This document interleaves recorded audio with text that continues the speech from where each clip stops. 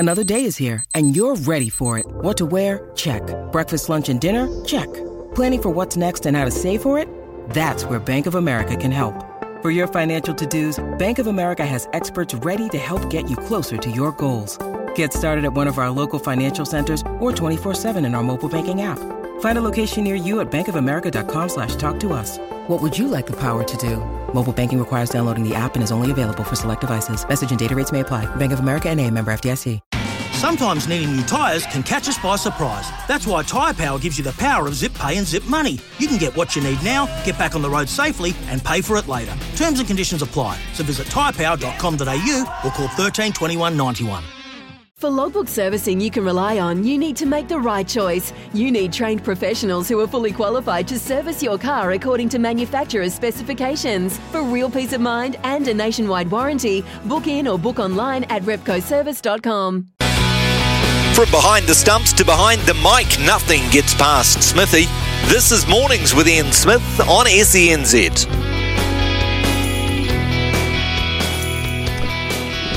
Morena, New Zealand, good morning to you on the start of a new week, and a busy week it's going to be as well with royal funerals, etc. A lot of sport coming up, and we're going to review, first of all, the NPC, the Bunnings NPC, with Jeff McDainch, of course, Sky Sport rugby commentator and analyst. Just after 9:30, we're going to go to Australia and talk to Christy Doran. Christy is the Fox Sports rugby reporter. There's still the fallout from the weekend last Thursday night, and that decision which changed the course of the match right at the very end. Here, Australia are looking for a formal please explain. It won't give them the points, it won't give them the win, but they might feel better about it if they get that. Sarah McGlashan is the White Ferns batting coach. Now, of course, the White Ferns have been already supposed to have played the West Indies, but due to Tropical Storm Fiona, the series has been on hold, and that will start tomorrow New Zealand time, the first of 3 one-day internationals before playing 5 T20, so it'll be a much more congested program for the White Ferns. We'll hear about that. The panel consists of Jamie Wall and Aaron Goyle this morning. Subjects include the Ranfurly Shield going south, the Springboks, World Rugby, cricket, the Black Caps, of course, naming their squad tomorrow for the T20 World Cup. All those squads coming together now, if you've been following the cricket news. Just after 11 o'clock, we'll talk to Andrew Voss. Of course, why not? Voss, he called one of those NRL Grand semi-finals over the weekend, and of course he would have been all over the other one. And that'll probably take us through to a stump smithy around about 11:30. We might have a reflection on the Queen as well at some point. And then we'll talk to, just before midday, I believe, Stephen McIver, who's in for Staffy this afternoon. Sport is our religion, and here is Smithy's sermon. Well, all plaudits to the Wellington Lions. They came to the Bay with a mission, and it was accomplished. They have the log of wood. They were clinical enough, and judging by their post-match celebrations, they were pretty darn happy about it too. And good luck to them. They deserved it. No dodgy referee stuff, no complaints. And I'm assuming Sunday morning, Wellington Airport was chocker with fans and family and friends to welcome them home with New Zealand's finest rugby trophy in tow. I mean, it's been a while, Wellington, let's be fair. Not many, if any, of this group would have touched the prize, and there's a whole generation who probably haven't even heard of it. That is the respect the holder and its bounty deserves. And next Saturday afternoon, you would not expect too many visible yellow seats in Sky Stadium, would you? I mean, it should be a healthy crowd in attendance for defence number 1 against the mighty Waikato. This will be a stern one. Beaten up themselves over the weekend, they will be a willing challenger. There's been less and less sympathy too for Bernard Foley in the continuing wake of last Thursday night's All Black Great Escape. Referee after referee, including the doyen himself, Nigel Owens, have come in to support Monsieur Reynal in his fateful decision, and I wouldn't mind betting Foley will get his fair share of raspberries this weekend as he lines up free kicks or place kicks at Eden Park. And there will be plenty of sermons much more worthy of this one in the next 24 hours as Her Majesty Queen Elizabeth II is laid to rest, the greatest woman who has walked the earth in my lifetime, bar none. I can categorically say that. It was a treat to meet her, an even greater one to engage with her, And if it's good enough for David Beckham to queue for the masses, with the masses for 12 hours to pay tribute, surely it's good enough for all of us to spare a thought or two in the coming hours. Hers was a mighty, mighty reign. And for Wellington fans, let's hope yours is not at the other end of the scale.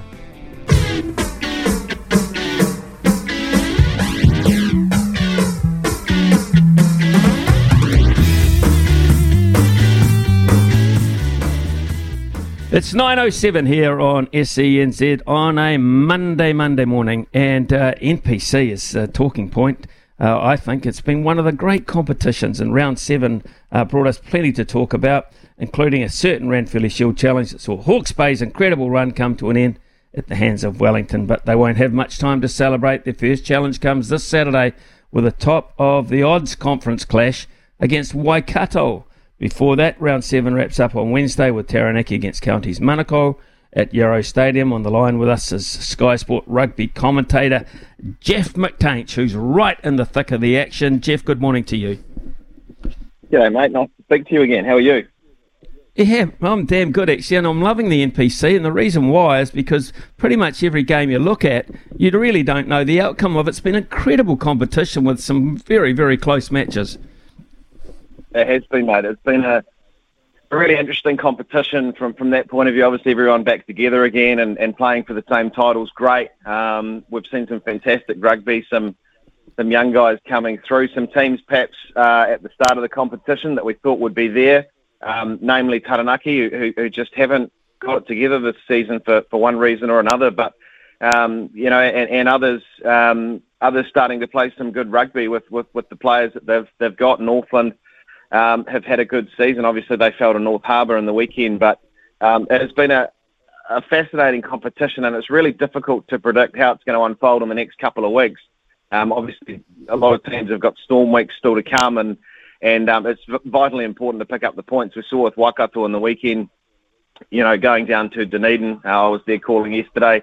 They were favourites to win that game, but Otago haven't been far off this season, and that was a vitally important win for them too, to keep them in the hunt. But I guess you'd want to probably talk off the bat. We'll go through that Ranfurly Shield contest. No, that was a heck of a game to watch. I was actually at the Spates Ale House in Dunedin having dinner, watching that one, and you took your eye off the screen for a second, and the game changed. It was a fascinating watch. It was fascinating watch, and I've got to take my hat off to Wellington. Everyone knows I'm a Hawke's Bay guy through and through, but they did what they had to do. It wasn't the greatest game of rugby. It wasn't a high-scoring one. In fact, only one try in 80 minutes of rugby, Jeff, is a rarity these days with the modern game. But they just did what they needed to do. Yeah, I thought TJ Perenara, led really well, and often people talk, Smithy, about the lack of All Blacks in this competition. But, when you've got the likes of TJ, Julian Savia, and the experience he's had at test level, I think that really, came to the fore for them. I think he had a really good game. And, you look at the likes of Peter Luckeyes or Aidan Morgan, I don't know, he missed that one at the end, but to give Hawke's Bay a chance. But, I mean, it's probably the thing that's been the hallmark of the Hawke's Bay game that eluded them. And I know when they went for that line out at the end, I thought, can they get it a third time? And I was, from the neutral on the fence, being an Otago boy myself, I kind of was hoping that they'd wrap that one up and set the drive, but just a bridge too far. And as I say, on a part of the game that you would have seen over the years that it just worked wonders.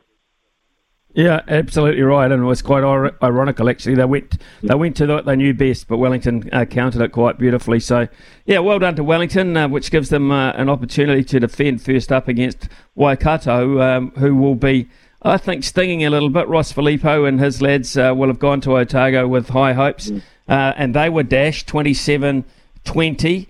But I've got to ask you this question, and what about Damien McKenzie and his form? Coming back from Japan in this particular NPC competition. I mean, if the All Blacks are to make changes or anyone comes into the squad from outside, is his name on that list, surely?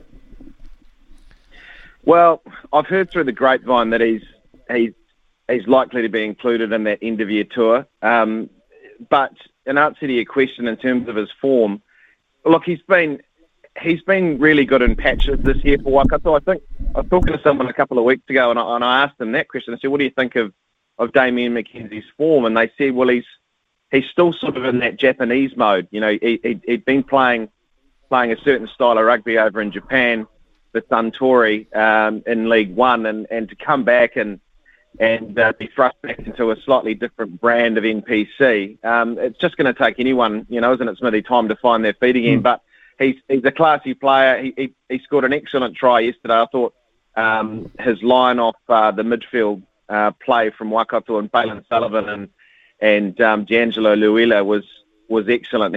He's never going to lose that touch, is he? I just think it's that time and settle. But again, you've put a player like Damian McKenzie back in an All Black frame in an All Black environment very, very quickly.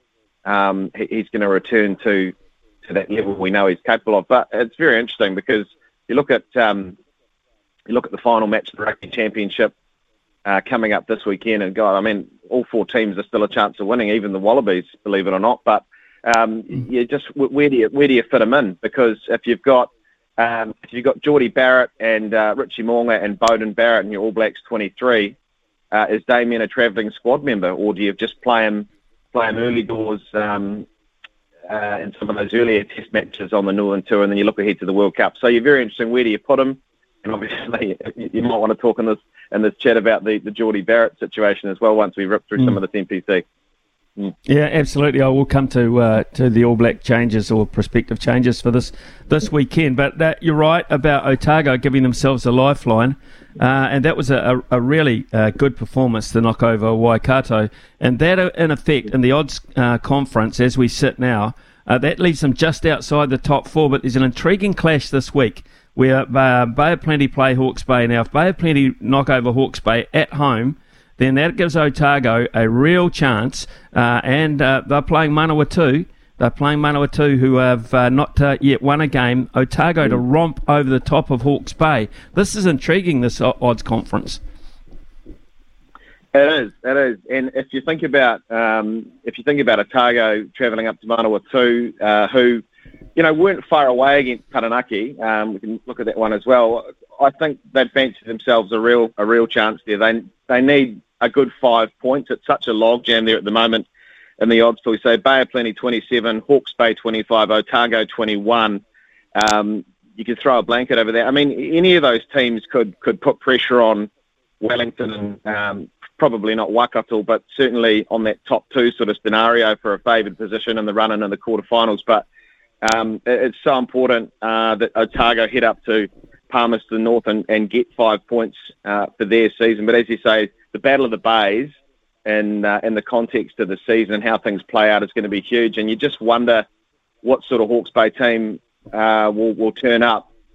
Potentially, mate, now that the Shield is gone, there might be a bit of a pressure valve release, because you can only imagine what it was like after those 13 or 14 defences, having to look at your team sheet every couple of weeks, and if Peter Russell go, well, how are we going to play this? What team are we going to run out? We've got a Shield challenge in a fortnight, so I think maybe with the pressure release, that might actually aid the Magpies in that challenge.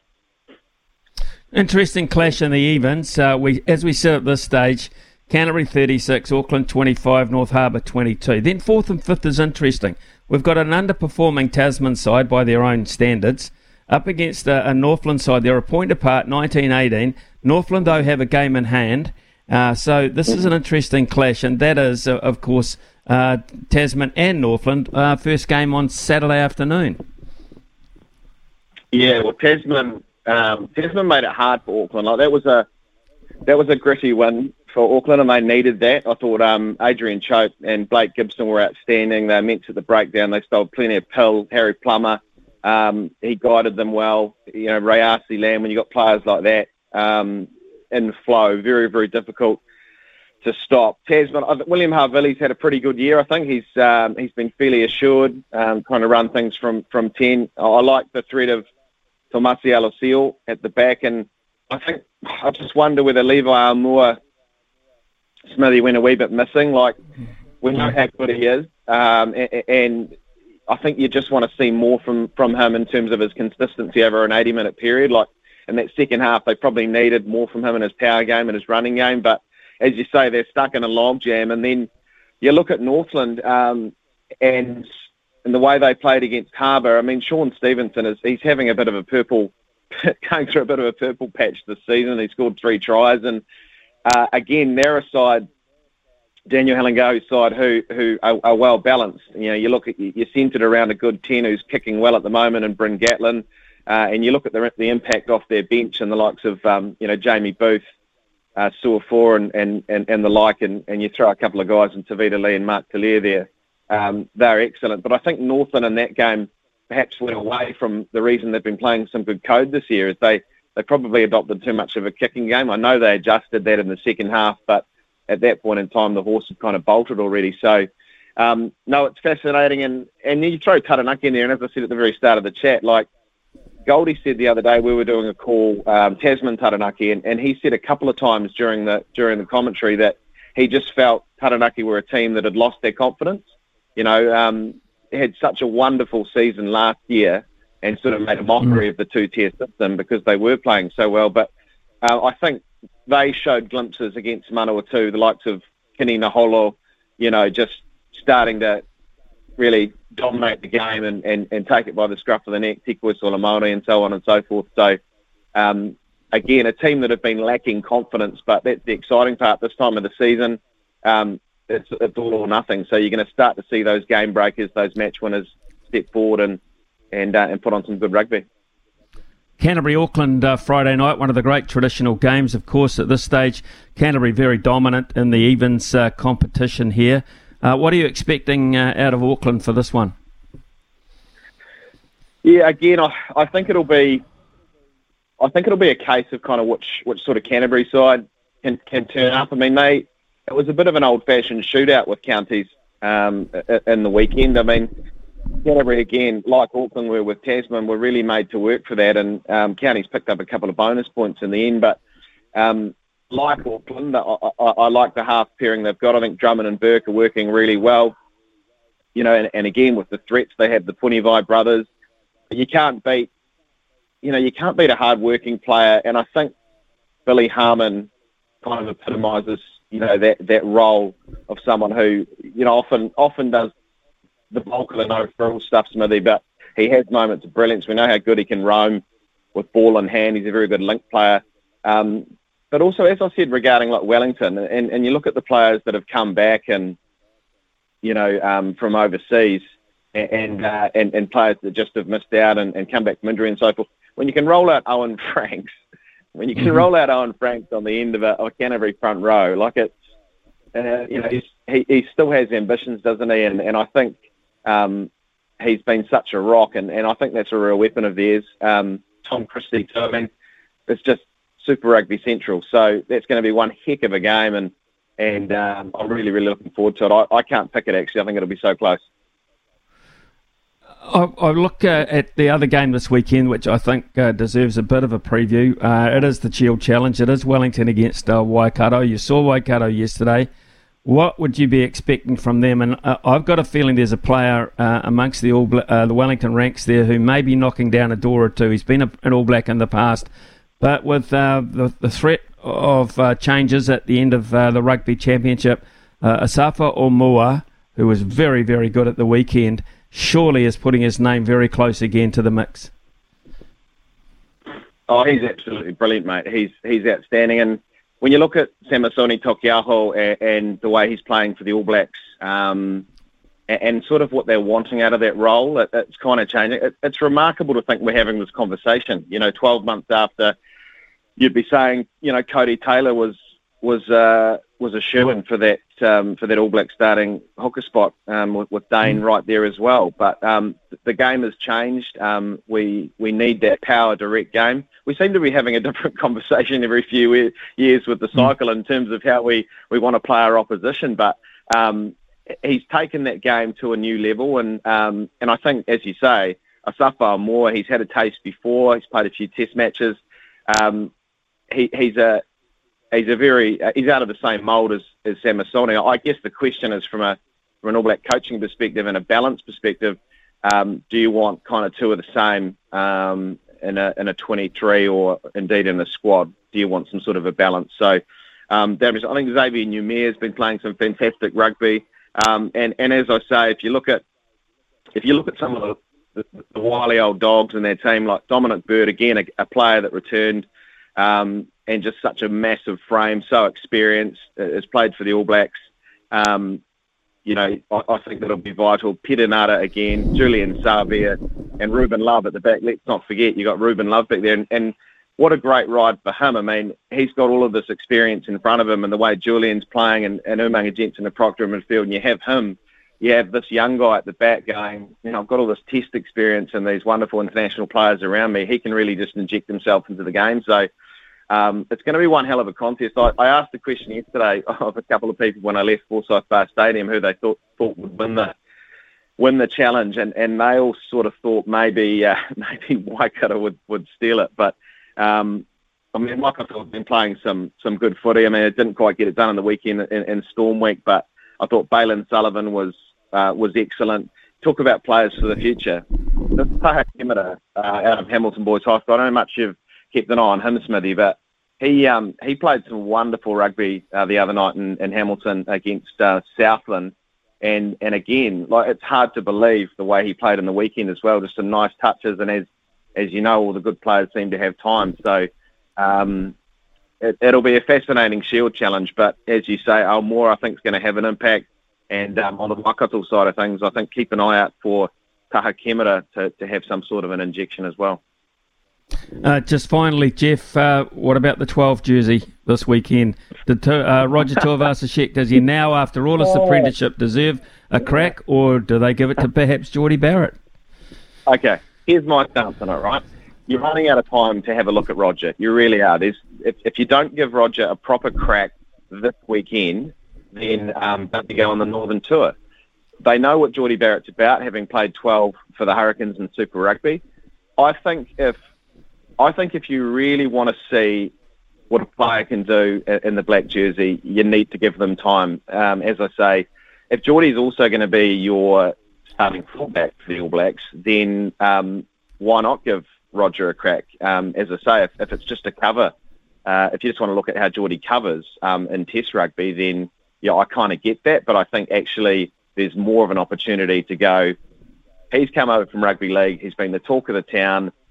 Maybe he's got a couple of frailties and a few rough edges. All the best players that have come across had. Like if you look back at Sonny Bill Williams when he came across to the All Blacks, he would himself, I'm sure, say there was plenty he had to work on and bring into his game, and he did. And he became a fantastic number 12 with his own skill set, which we hadn't really seen in the jersey. So I think you give Roger a go, and as I say, particularly if Geordie is your incumbent fullback for the All Blacks. Jeff McTainch, always a pleasure catching up. Thanks for that wrap-up of the NPC. Look forward to all the rugby this weekend. It's going to be a real beauty, I feel. Jeff, thank you. Good on you, mate. Talk soon. Cheers. We'll be back very shortly here on SENZ. Summer or winter, he's the voice of sport in Aotearoa. This is Mornings with Ian Smith on SENZ. We're going to be talking to Christy Doran out of Australia. He wrote an article about the aftermath and Nigel Owen's comments regarding the refereeing decision the other night and other aspects of refereeing and officiating as well. So we'll be talking to Christy very shortly. But in the meantime, it's time to catch up with the latest news here with Araha.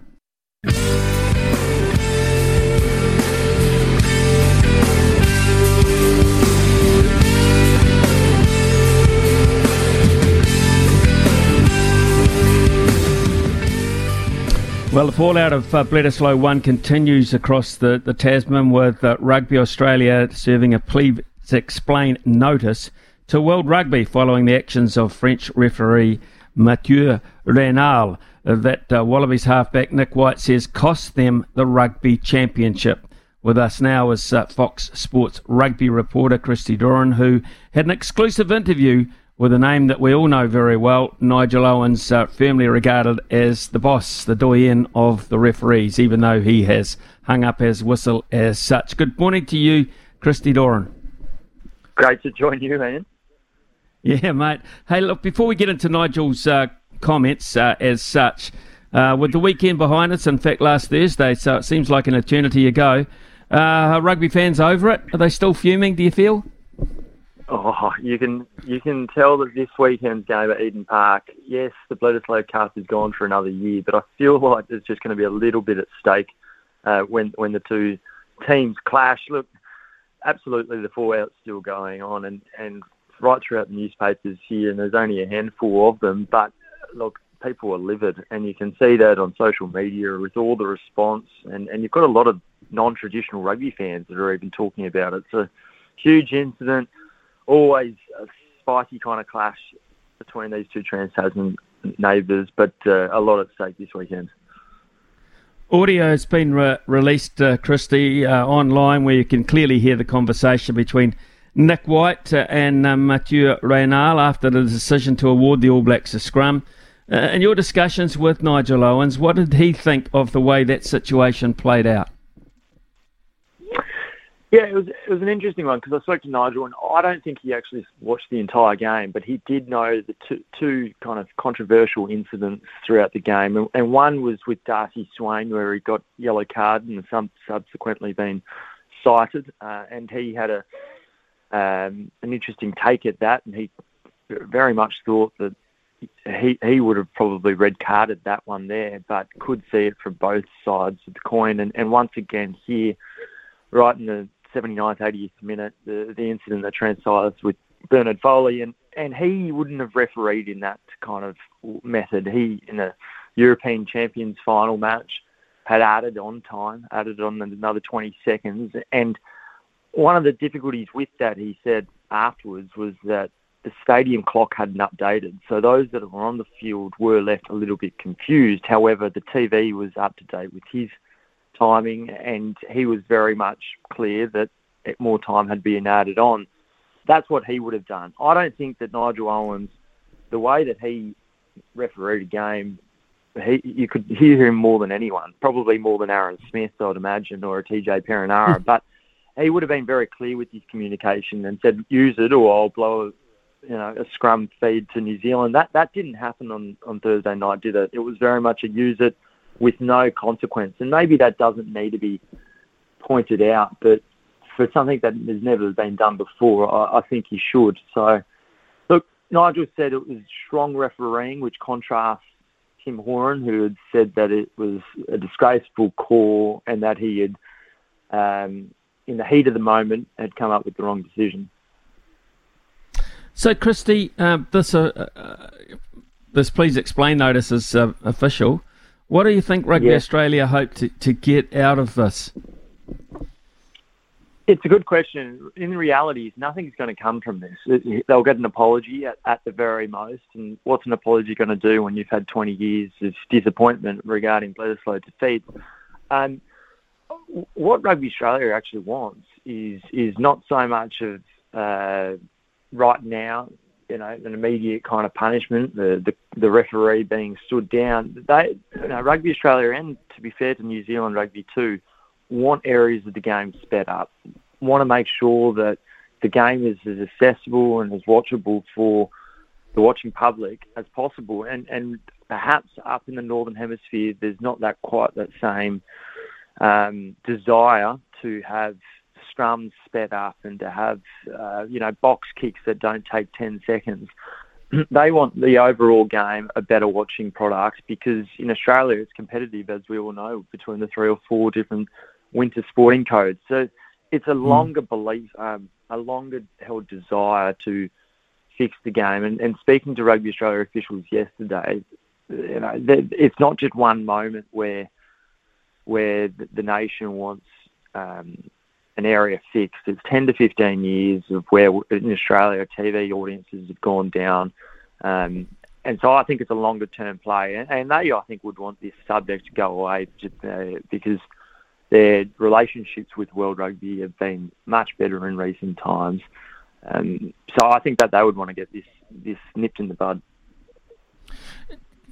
Christy, when in the history of watching rugby and doing a bit of commentating on rugby, there's always been this the sort of theory, I don't know how official it is, but the referee is still the sole judge of time. Is that now no longer the case? I mean, is he so severely governed by the hooter at the end? Can he not say, listen, I'm going to add 20 seconds on because of what I've just seen? Is he no longer that judge of time? Well, you wouldn't think so with the TMO and the amount of involvements that they have now. Look, we all know that there's a strong push from World Rugby that you've got to dot the I's, cross the T's, and unless you're going to do that, you might not get a World Cup final. Well, but what do you think, Ian? You've been commentating on the game for a long, long time. Yeah, I think if we went back to last Thursday night and had a selection of 10 international referees, you might get 6, 7, even 8 of them and handle that situation entirely differently. That's what I think, Christy. Yeah, and absolutely spot on. And that's what everyone just wants, is consistency. And unfortunately, I think because rugby is so littered and grey that players play on the edge, and Richie McCaw was the master of that for 15 years, that it's very difficult to have a black and white ruling about a lot of things. I just think that when it comes down to that particular decision, that is not a on-field related decision where you're making a judgment at a breakdown or a forward pass, or is the ball grounded or not. That one, to me, I think should be a pretty black and white thing where you can spell it out clearly. Unfortunately, maybe there is an element of cultural difficulties there that have changed and the language barriers, but you've got to say to Reynolds there that he did say use it, but now there needs to be more of an interpretation, and World Rugby should come out and go, look, we're actually now going to come out hard on time delaying and time wasting, and that might be for a decision like what we saw on the weekend, on Thursday, or it might be at the back of a caterpillar arc that goes for 8 or 9 seconds, that it isn't used, or indeed at a scrum where the scrum half doesn't put the ball in time and we see another scrum collapse. Okay, the other thing about the article you wrote, Nigel Owens was very interesting on his comments about the TMO and the fact that he's becoming way too dominant in the game. Yeah, indeed. And I was somewhat surprised to hear him so strongly against this, because all modern day referees do rely on their TMOs a lot, but he quite frankly just said that since the TMO has had more of an influence, that on-field referees have become sloppy, they've become complacent, because whether or not they want, subconsciously or consciously, they rely and fall back on that, and that shouldn't occur. He also said that anyone looking for the perfect game in rugby, whether it be a coach, a player, or a referee, it's not going to happen. And said that they need to stop looking for the perfect game in rugby, that mistakes will happen. And I think that goes hand in hand with the TMO, because as we all know, if you want to find a penalty, you probably can in every second ruck. And unfortunately, the more that referees are nitpicking around those sorts of areas of the game, it's going to be more stop-start. He referred a decision where over the last 15 years, you've gone from 16, 17 penalties a game up to 26 on average now in a test match. Do we want the referee to be continually blowing his whistle and stopping play? I don't think so, and I don't know a single coach or player that wants that to occur. So he was pretty strong on that and said, look, World Rugby, you've got to do something about this, because it's not becoming enjoyable for the watching public.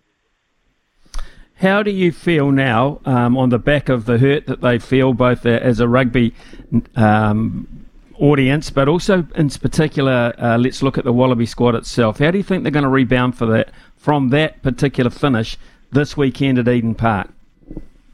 Yeah, it's a good question. And consistency has been something that the Wallabies have had nothing of for a long, long time. We saw last year the Wallabies win 5 games together after losing 3 straight in the Bledisloe. That was the first time in 6 years since the 2015 World Cup where they'd been able to string 5 games together. So if they're going to have any chance of next year's World Cup, they've got to be able to deal with setbacks, and that's something that New Zealand have always been good at. I think this game is more crucial than the one that's just transpired, because it will show the mental fortitude of these guys. There's a lot of talent in this Australian squad, and that match there was taking place without Quade Cooper, without Samu Karevi, without Michael Hooper, Taniela Tupou. So to have pushed New Zealand as far as they did, that was an admirable performance, but they've got to back it up. And look, it's been 1986 the last time that Australia won at Eden Park. It's a long, long time. I don't think anyone's expecting them to go out to win, but at the very least, you need to see a match where it goes down to the wire. And we saw on the weekend, Bernard Foley had a great return. It's another opportunity for him. I would suggest he'd be wearing the number 10 jersey again, for him to go out to dominate that position. And if he can do that, then, wow, Dave Rennie's going to have some serious selection headaches in the next year to come. But it's a huge, huge game. And I think it's a big game for New Zealand too, because let's be honest, they were pretty poor either side of the half-time. They've blown 3 tries there. The leadership perhaps didn't quite shine through until that last minute, where you see Sam Whitelock, where you see Dane Coles, where you see those guys wanting the ball and wanting to be able to score in that sort of situation. So that's a tick for New Zealand at the end, but there's a lot of crosses right throughout that. And I think you saw the tensions of it all with Ian Foster at the end in terms of his disingenuous comments regarding the whole event. That there's a lot of tension still, obviously, on the other side of the ditch, your side of the ditch. Christy, pleasure catching up with you and for your thoughts and analysis on what unfolded last week. We look forward to a really cool and even encounter this week at Eden Park as well. Really appreciate your time this morning. Thank you. Great to join you, Eddie. Cheers. Yeah, cheers. Christy Doran there. Of course, from Fox point of view, he is their rugby writer, senior rugby writer, and with some fairly honest thoughts there. I look forward to this Saturday night. I just wonder whether Dave Rennie can produce a side that they believe. And out of last week, you got to think that they believe they can beat the All Blacks. It's just that Eden Park factor that, of course, is going to be immense to overcome. 9:45 here on SENZ. James on the straight, bowled him! He's bowled him! Smithy's cricket update, thanks to Resine, New Zealand's most trusted paint brand. Well, the Mumbai Indians have announced that former New Zealand fast bowler Shane Bond has been named the head coach of the Mumbai Indians Emirates team in the United Arab Emirates-based International League T20 competition. Bondi, who is also Mumbai Indians bowling coach in the IPL, will be assisted by batting coach Partheesh Patel, bowling coach Vinay Kumar, and fielding coach, New Zealand's James Franklin. It's always exciting to build a new team, and I'm looking forward to furthering the MI legacy and inspiring our players to take the game to new heights, Bond said in a statement. The 6-team ILT20, which launches in January, will be the second most lucrative 2020 tournament after the trend-setting IPL in terms of player remuneration. The tournament will be played in the same January-February 2023 window as the South African 20 League in South Africa that required the Mumbai Indians group to appoint multiple coaching teams, since they have teams in both of those competitions. Mark Boucher, who will step down from his position as the head coach of South Africa's national men's team at the end of the team's campaign in the upcoming T20 World Cup in Australia, has been signed up to be the head coach of the Mumbai Indians in the IPL. The position opened up after Mahela Jayawardena, the Mumbai Indians head coach in 2017, was elevated to a more global role within the Mumbai Indians group. Jayawardena has been made the group's global head of performance. He will be overseeing the scouting and coaching of all 3 teams that the owners have at the IPL, the ILT20 and the SA20. Bond has been part of the coaching setup of several teams in the past, apart from being New Zealand bowling coach, of course, and part of the team's backroom staff at various stages. He's always also been the head coach at the Sydney Thunder in the BBL, position he held between 2018 and 2021. He has also been part of the England team as well as a bowling consultant in the past. Shane Bond, a highly, highly sought-after commodity in terms of the IPL. We're going to stay on the cricket theme after 10 o'clock as well. We're going to head to the Caribbean, to Antigua, and talk to New Zealand White Ferns batting coach Sarah McGlashan herself, of course, a former terrific batter in the women's game. It's 9:54 here on SENZ. We'll have a multi before 10 o'clock. is the voice of sport in Aotearoa. This is Mornings with Ian Smith on SENZ. You got to know when to hold 'em, know when to fold 'em, Smithy's Multi. know when to walk away, and know when to run. Bet live on your favourite sports. Download the TAB app today.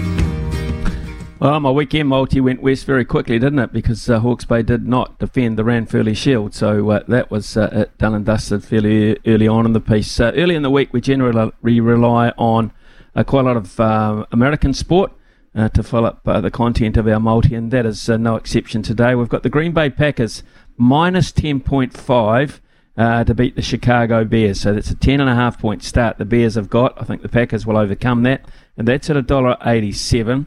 In the MLB, the Dodgers are playing against the San Francisco Giants. The Dodgers are favourites to win at $1.53. We'll take that. And tomorrow, a belated start to the White Ferns tour against the West Indies. They're playing all 8 games at the same ground, the Sir Vivian Richards Stadium in Antigua. And I think the White Ferns at this point are deserved favourites. The West Indies looking to rebuild. $1.28 that one, so $3.66 for that return to start the weekend in a positive fashion. And on that subject, of course, we shall be talking to the White Ferns batting coach Sarah McGlashan very shortly on Game 1 against the girls from the Caribbean, or should I say the ladies from the Caribbean. Say girls, you get in trouble. Here's a lady. It's Araha. 1476 AM in Auckland. This is SENZ. It's Kiwi for sport. Nothing gets past Smithy. This is Mornings with Ian Smith on SENZ. Well, from tomorrow at 1:30 a.m. New Zealand time, gosh, that's an early get-up, isn't it? The White Ferns will square off against the West Indies in Antigua for a series of 3 one-day internationals plus 5 T20s. The start of the series was pushed back as Tropical Storm Fiona hit the island over the weekend. The last time New Zealand played the West Indies, they won by 3 runs in that World Cup thriller. Remember, it was the World Cup opener at Bay Oval in March. But since then, the White Ferns won a bronze at the Commonwealth Games. They're looking to build upon that with this current tour to the Caribbean and their new squad members. And joining us here on SENZ in the mornings is White Ferns batting coach Sarah McGlashan, all the way from Antigua. Good morning to you, Sarah. Thanks for joining us. Yeah, morning, Smithy. Thanks for having me. Hey, look, man, you've survived a tropical storm. We don't get many of those in New Zealand, thank God. Tell us a wee bit about the impact of it. Yeah, we were pretty lucky, I think, and we sort of only just ventured out today for the first time in 3 days. So we were sort of, I guess, isolated here at the resort. It's probably the only one downside of staying at a resort is when a tropical storm hits. But no, thankfully it was just pretty much a lot of rain, but not actually too many strong winds. So yeah, very thankful. Aside from that, and being locked up basically for that period of time, how is the team acclimatised to Antigua? For many of them, I would imagine it's their first venture there. Yeah, I think for a good half of the group it is. So in a way, I think having those extra few days wasn't actually the worst thing. We got a few good trainings in not long after we got here. But yeah, it's just giving the girls a little bit more time to sort of get used to the time zone after a pretty decent amount of travel. Right, let's look at the particular venue. 8 matches all in Antigua. So what are you expecting from pitch conditions from beginning to end, say? Yeah, I think, it's definitely something we're only possibly looking at 2 wickets as well, they've told us. So, I think from a batting point of view and bowling as well, we expect them to get lower and slower and a bit more turn as time goes on. But we had a good hit on the centre wicket when we first got here and it played quite nice. So, yeah, I think it's just one of those things where you expect conditions to change, but it's just playing what's in front of you game by game. 3 one-dayers and 5 T20s in a pretty short space of time. I would imagine that gives you an opportunity to look at pretty much all of your squad in pressure situations. Yeah, it certainly does. I think that's the thing with the latest start, that it is pretty compact now. But that's, I think, for us, that's what these tours are about. It's making sure that we use the whole squad and get a chance to see everyone and sort of see where our depth's at. So, yeah, no, it'd be very good. Okay, so Ben Sawyer, the head coach, came into the White Ferns, and of course his first role basically was the Commonwealth Games there. Is everyone sort of getting used to the Ben Sawyer way of doing things now, his influence on the side? Yeah, they are. I think, that's a good thing with something like a Commonwealth Games to get straight into it. You've got different plans every single game because you're playing a different team. So this is a good chance to sort of settle in by playing the same team. And it also his first hit out with the ODI side of things. So, yeah, everyone's looking forward to it. Right, well, you're the batting coach, so you've got to be in charge of getting the runs in the bank as such, Sarah. So what is going to be your primary focus on this tour? We know the quality of the players at the top of the order, the experience that we've got there. What is your focus in particular at if you come away from the Caribbean? What would you like to see? I think for us, we've just spoken about playing the conditions. I know that's probably a little bit cliche, but I think that's the main thing. It's going in game one really positive and then just looking to adapt as the wickets get older and slower if they do that. So, yeah, just basically a game situation and just making sure that we're taking the learnings from each game, good and bad, so to speak. Sarah, we know, as I said, we know the quality at the top. Well, we've got Susie Bates, we've got Sophie Devine, we've got Millie Kerr. But then, of course, we find that if it doesn't always work out to plan with those players, we need to have some experienced player developing behind that scene. Are you confident that you've got the players that we can rely on going forward in that regard? Yeah, I think having Lauren Down come back in after her injury in a successful Indian series is really exciting for her and for that middle order as well. She put her hand up the back end of the Indian series and have been batting through the innings and seen them through. So I think she'll play a really key role here. And yeah, we will be asking, I guess, the middle order to step up, especially without Amy involved. So yeah, plenty of cricket for someone to put their hand up. The Amy Satterthwaite, she retired, obviously. Has there been any communication? Is there any hint that, along with her wife, Leah Tahuhu, that she may still have a bit of an appetite for the game? Well, she's still playing domestically, which is really exciting. I think she's just been announced as an assistant coach with the Strikers. So for her, that's really exciting as well. So yeah, I guess, when people retire, I don't see it as a permanent thing, but that's entirely up to her. Who are the young players that we need to look to here in terms of their development for the future? Who are the ones that are attracting your attention in that regard, outside the Lauren Downs, outside the top order as we've talked about? From a batting point of view or just in general? Yes, specifically from a batting point of view. Yeah, I think someone like Lauren, in my mind, is still young from a cricket point of view, in terms of the sort of opportunities that she's had. So I think she's definitely one. And like I sort of said, that it was exciting for her to do well in the Indian series, and just really disappointing that injury happened at the time that it did. So she's definitely one. And then we've also got the likes of Georgia Plimmer, who is young. She's only 18. But I think especially in the T20 format, she's a really exciting batter. The good thing about, the younger the players are, and, they just take the game on that they see in front of them, and she definitely does that. Sophie Devine and Susie Bates, Millie Kerr, are they big contributors as well behind the scenes to these young players?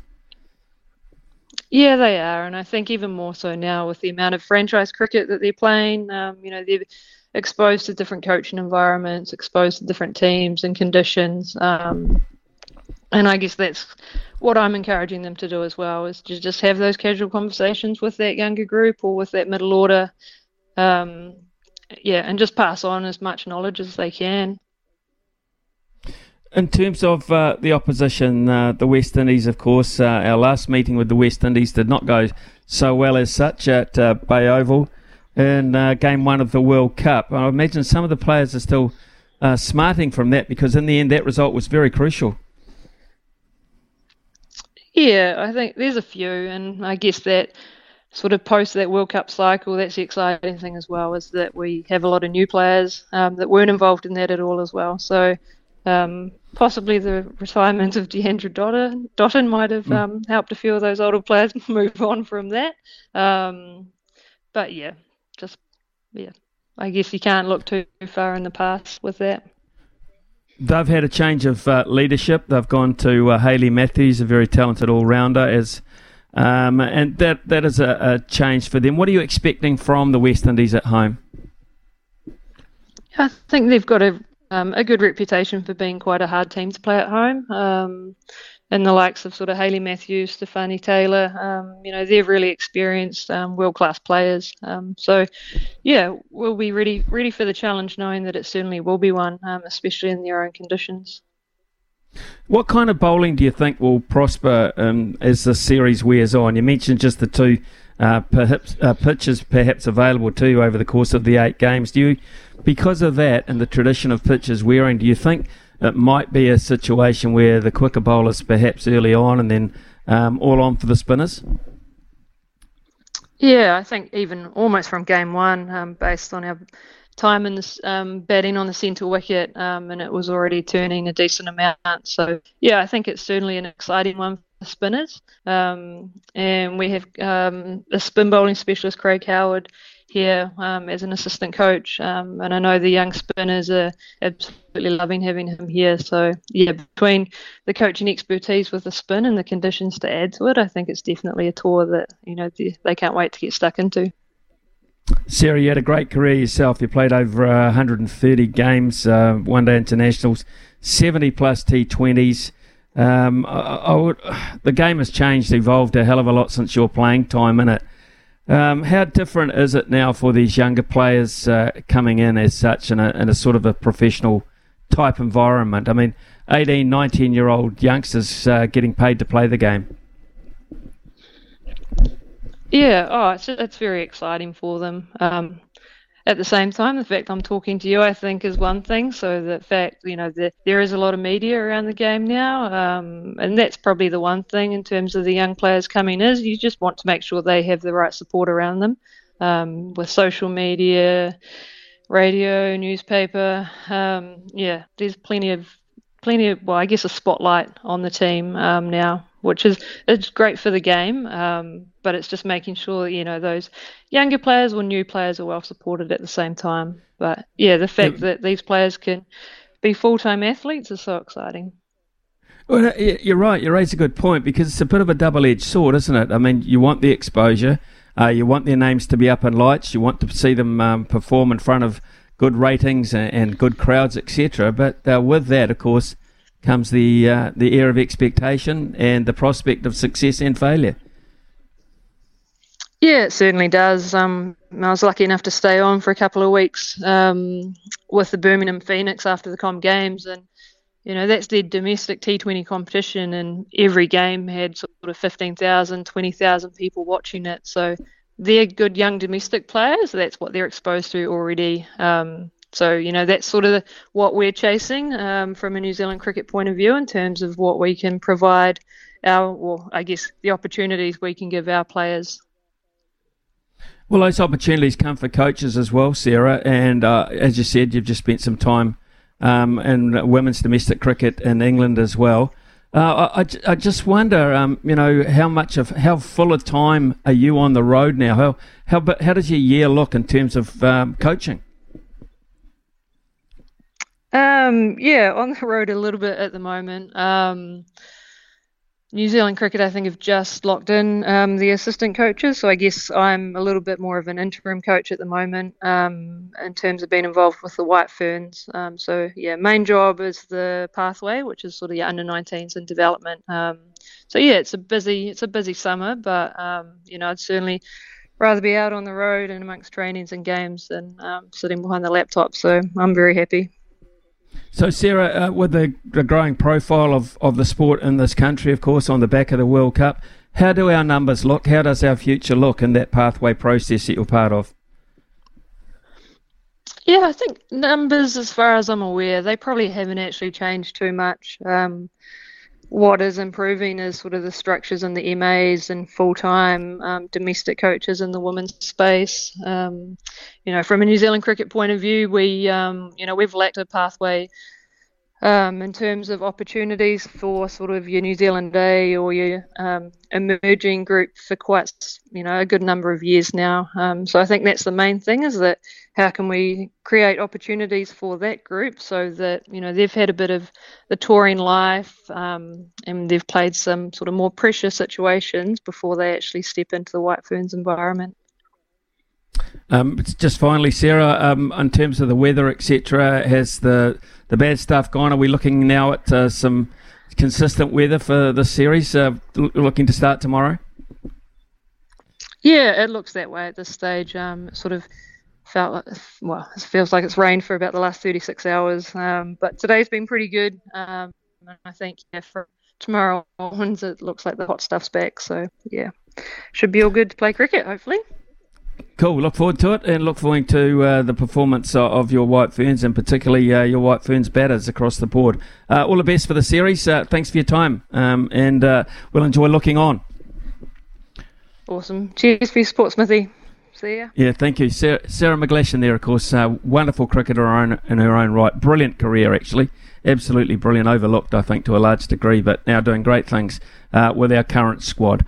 It is 10:18 here on the SENZ. We'll be back with the panel very shortly. Talk to me, yeah. Aaron Goyle is with us this morning, as is Jamie Wall. And Jamie, I'll begin with you. We have controversy around the All Blacks at times, mostly about the team and the coach, etc. But what about the Springboks? They've lost a player, been sent home to explain to his wife, and all sorts of allegations of dealings alongside the dietitian, and now we see allegations of recreational drug use, the team having to deny. South African Rugby livid about it. Oh, come on, Smithy. We're not going to talk about the Shield first up? Come on, mate. No, come Jamie, on. Hey, Jamie, it's like the Gestapo. I asked the questions here, okay? Remember that one? Okay. All right. You're off the hook. But trust me, we're going to circle back to this point. But I will say, straight up, yes, it does feel like the Springboks would be a good fun team to be playing for at the moment. Kind of reminds me of my own side and the way we behaved this year. And I think that quite clearly they have a strong team culture, and there's obviously someone in there snitching a little bit. And,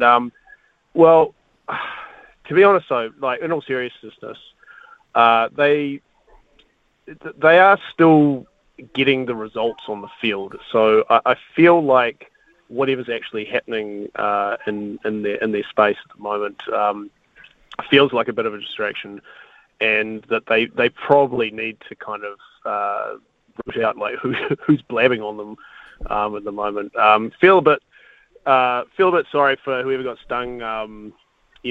Doing some lines on the weekend. They are in South America after all, so who can blame them? But yeah,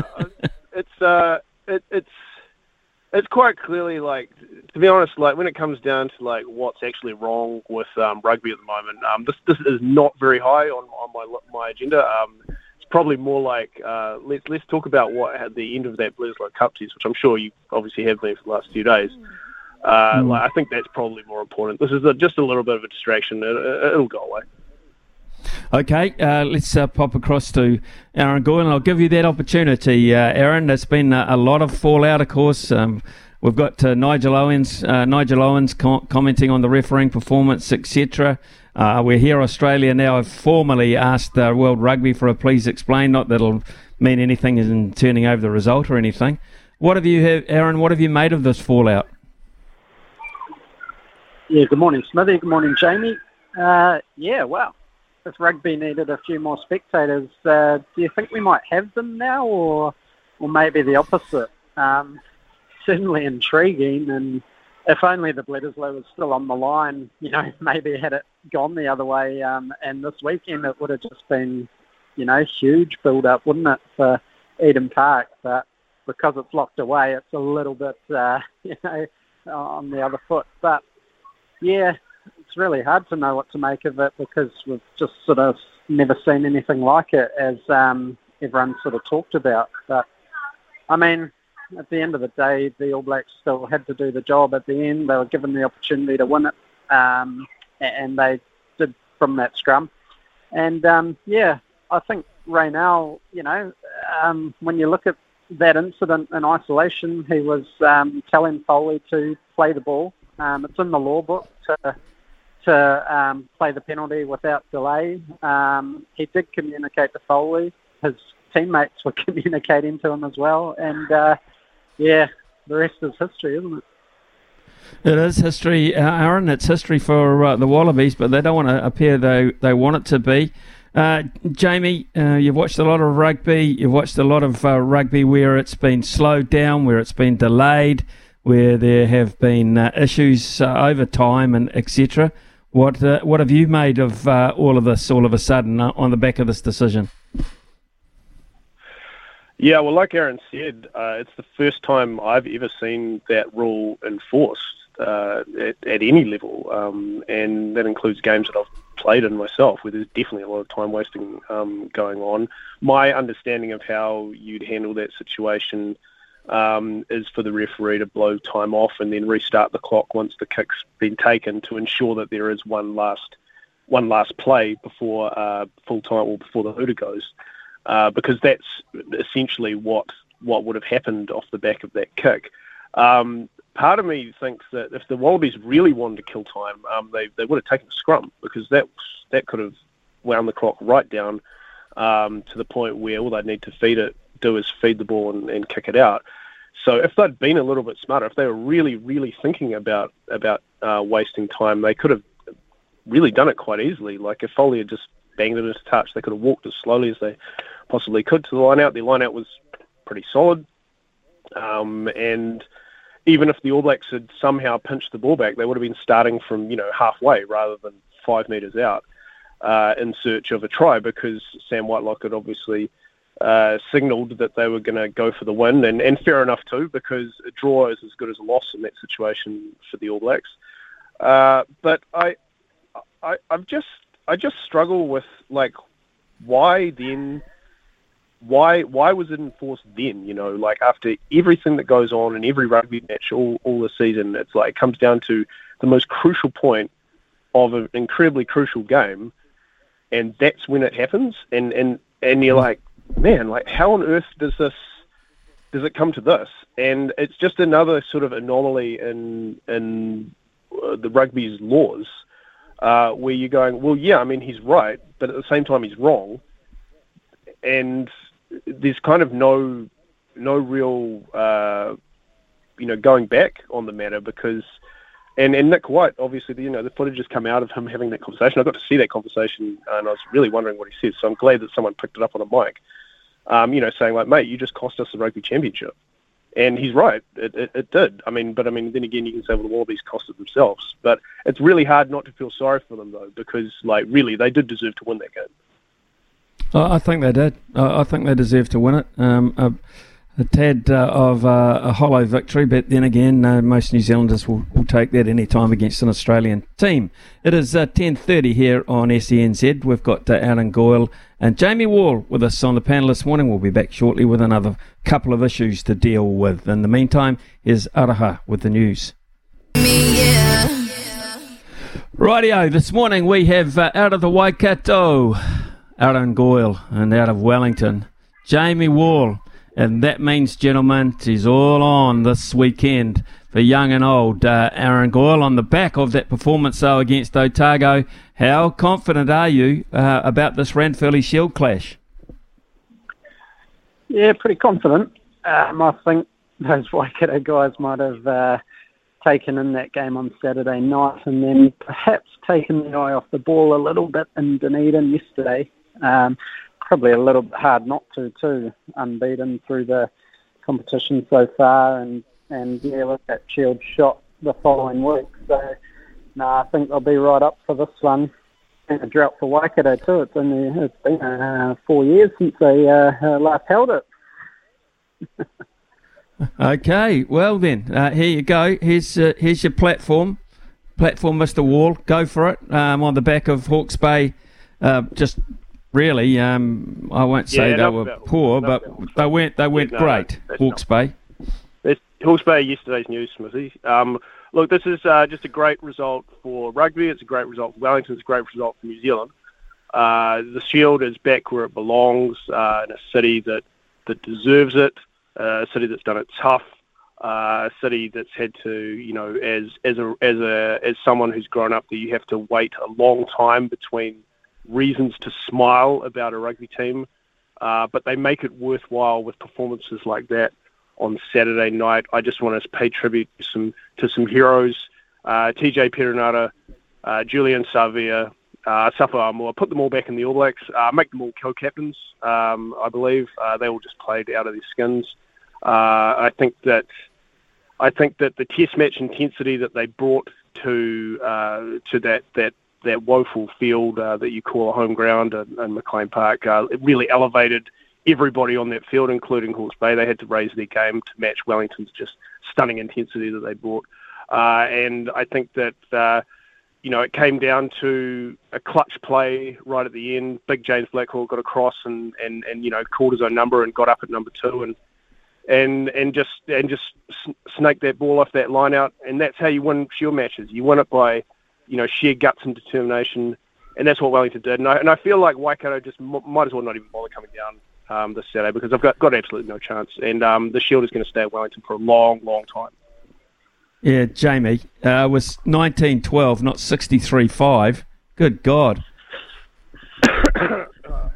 Well, the way I saw it, it might as well have been 50. Okay, fair enough. We'll leave it at that, and we'll just speculate throughout the week as what might happen there. I think it's going to be one hell of a challenge. It'll probably outplay the Test match, to be perfectly honest, in terms of quality and intrigue. Let's look at, Aaron, if we can, the Black Caps. The Black Caps T20 World Cup squad, which is named tomorrow. Any changes, any surprises from your point of view? No surprises, Smithy. I think it's all, it's all sort of done and dusted, really, isn't it? I mean, I can't see any, apart from Adam Milne, possibly being fit and, he could edge out Matt Henry. The only question mark I would have is over Ish Sodhi.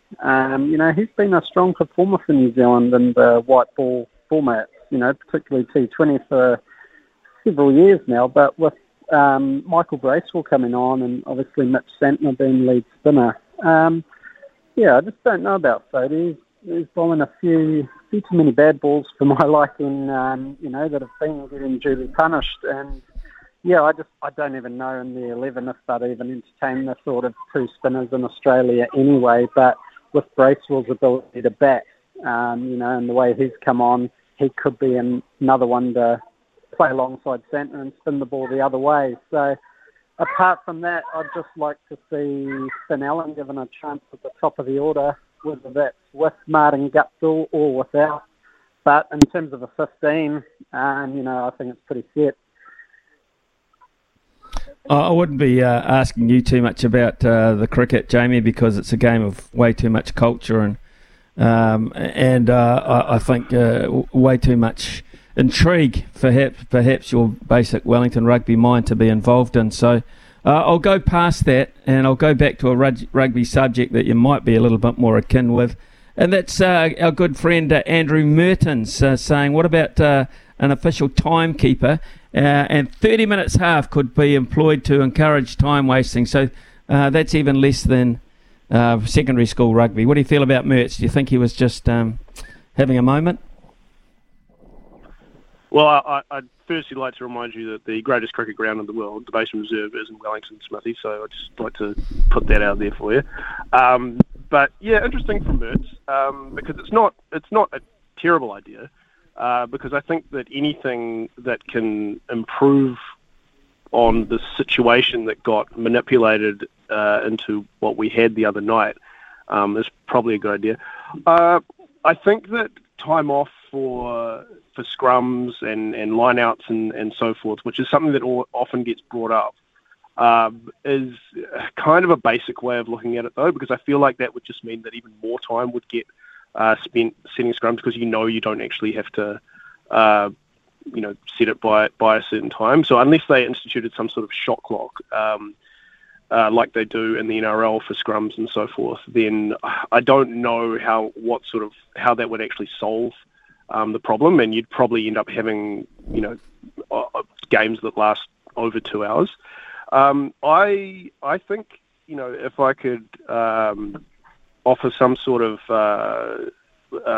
solution myself, it's more like look at the NFL and have some sort of rule whereby maybe the last 5 minutes or the last 2 minutes even, the rules kind of change, and that's when you can start stopping the clock for the ball going out of play or scrums or whatever, and that might make things a little bit more clear at the business end of games. I mean, Aaron, to me, do the referees need any more help? I mean, and that is one of the things that Nigel Owens pointed out in his article over the weekend, or his interview, was the influence of non-actual refereeing people involved in the game, i.e. TMOs, is diluting the game, and it's not good in all areas. So would a time clock also just dilute that as well, Aaron?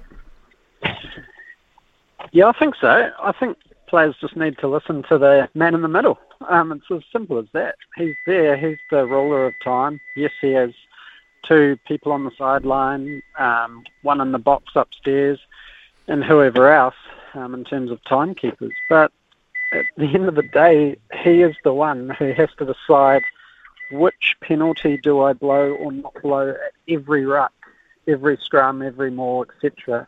There's so many grey areas in rugby. It's just part of the game. There's absolutely no need to bring in any more shot clock, TMO, timekeeping, what have you. It's just, if he says play the ball, kick it out. Just listen to him. He's the one that's going to decide if it's a penalty. So, yeah, I think it's pretty simple, really. Okay, Aaron Goyle and Jamie Wall have been our panellists this morning. What'll happen, Jamie Wall, if Wellington do actually turn the Shield over in the space of 7 days, you will be on the panel next Monday. You know that, don't you? Yeah, well, that's not going to happen, so I'm not worried. So there you go. Okay, and Aaron, if you do happen to turn it over from them, we'll probably be calling you as well. So enjoy the week and build up, fellas, and we look forward to that clash at Sky Stadium on Saturday afternoon at 4:35. Should be an absolute ripper. Aaron Goyle, Jamie Wall, our panellists today. Gentlemen, thank you very much. This is Mornings with Ian Smith on SENZ. Well, to make all club golfers feel good, I've just been watching the final round of the Fortiness Championship out the corner of my eye. This is the first event in the new season for the PGA. Danny Willett, the Englishman, had a 2.5 to 3 foot putt to win it outright. He missed it. He then had a 2.5 or 3 foot putt to tie to force it to a playoff. He missed that as well. So from 3 feet, Danny Willett has putted from 3 feet to hand the Fortiness trophy to Max Homer, who actually, just looking at him, can't quite believe it, and neither can I. So that's for all you club golfers who have trouble with the flat stick, as they call it. Have a look at Danny Willett, absolutely bottling it. Right, one of the hottest hottest items on the agenda, of course, has been the rugby from last Thursday night. And we do have a little bit of the audio now between referee and said player, which has caused a bit of controversy. Let's listen to it now. Yeah, play on, please. We play. Time off. Okay. We play. Yeah. We play. No. Got a lot of permission. I will switch on the time, okay. And we play now. Time on. 10.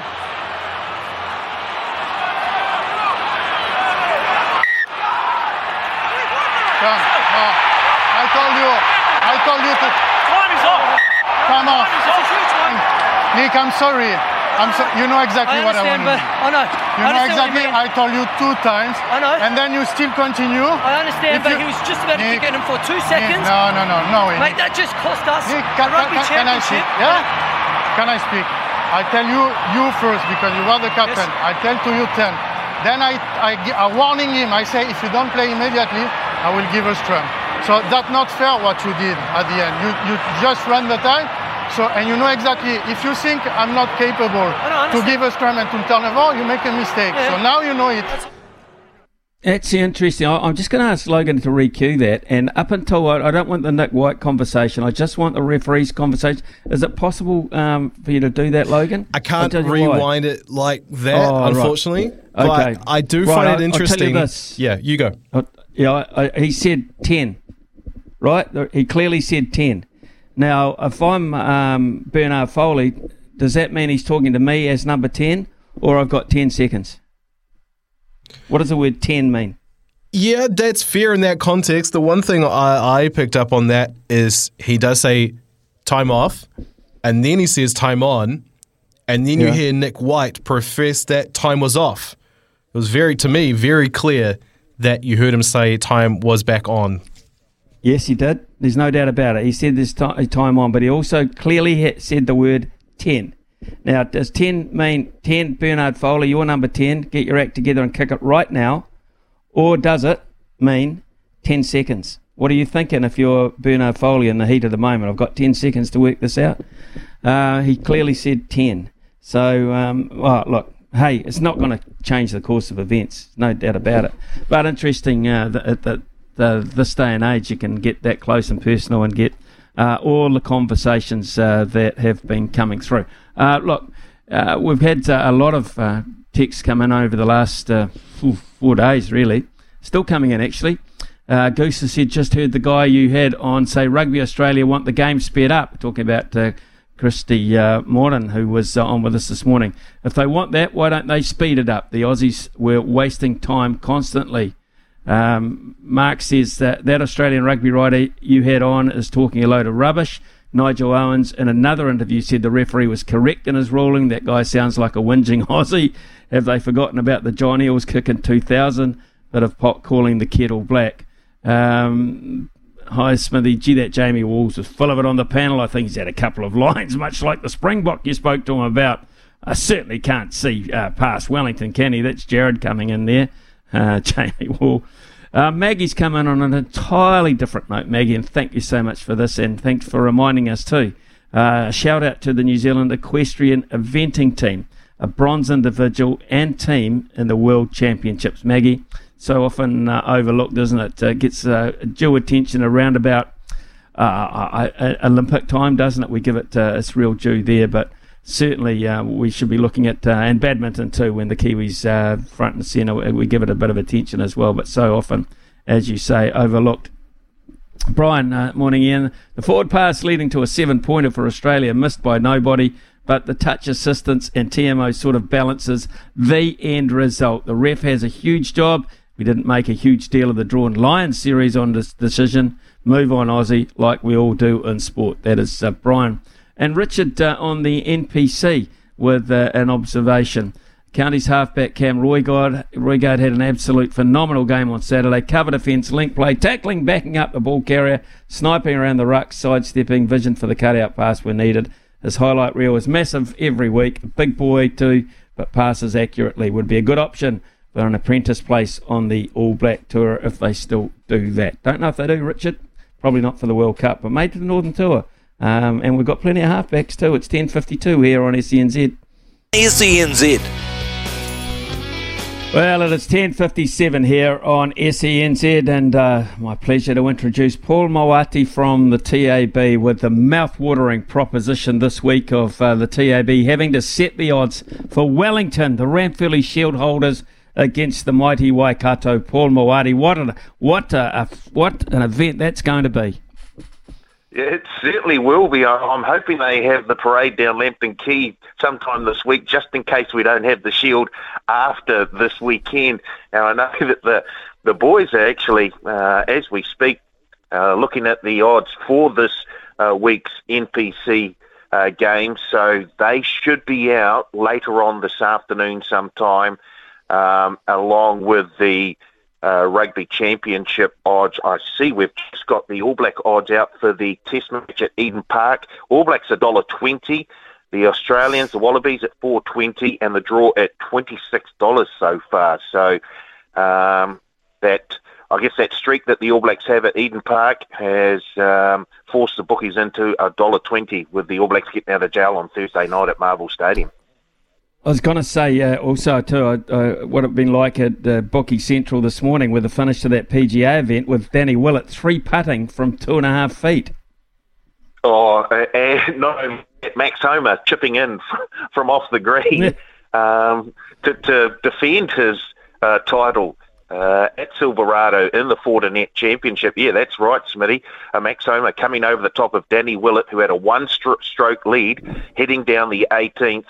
And 3-putted from around, about 4 or 5 feet. So those are back, Homer, well done. And American sport, top of the agenda today? Yeah, it certainly is. NFL right to the fore this afternoon, and the big game on. It's a divisional rivalry here. The Green Bay Packers at Lambeau hosting the Chicago Bears. The Packers $1.21 after losing in week 1.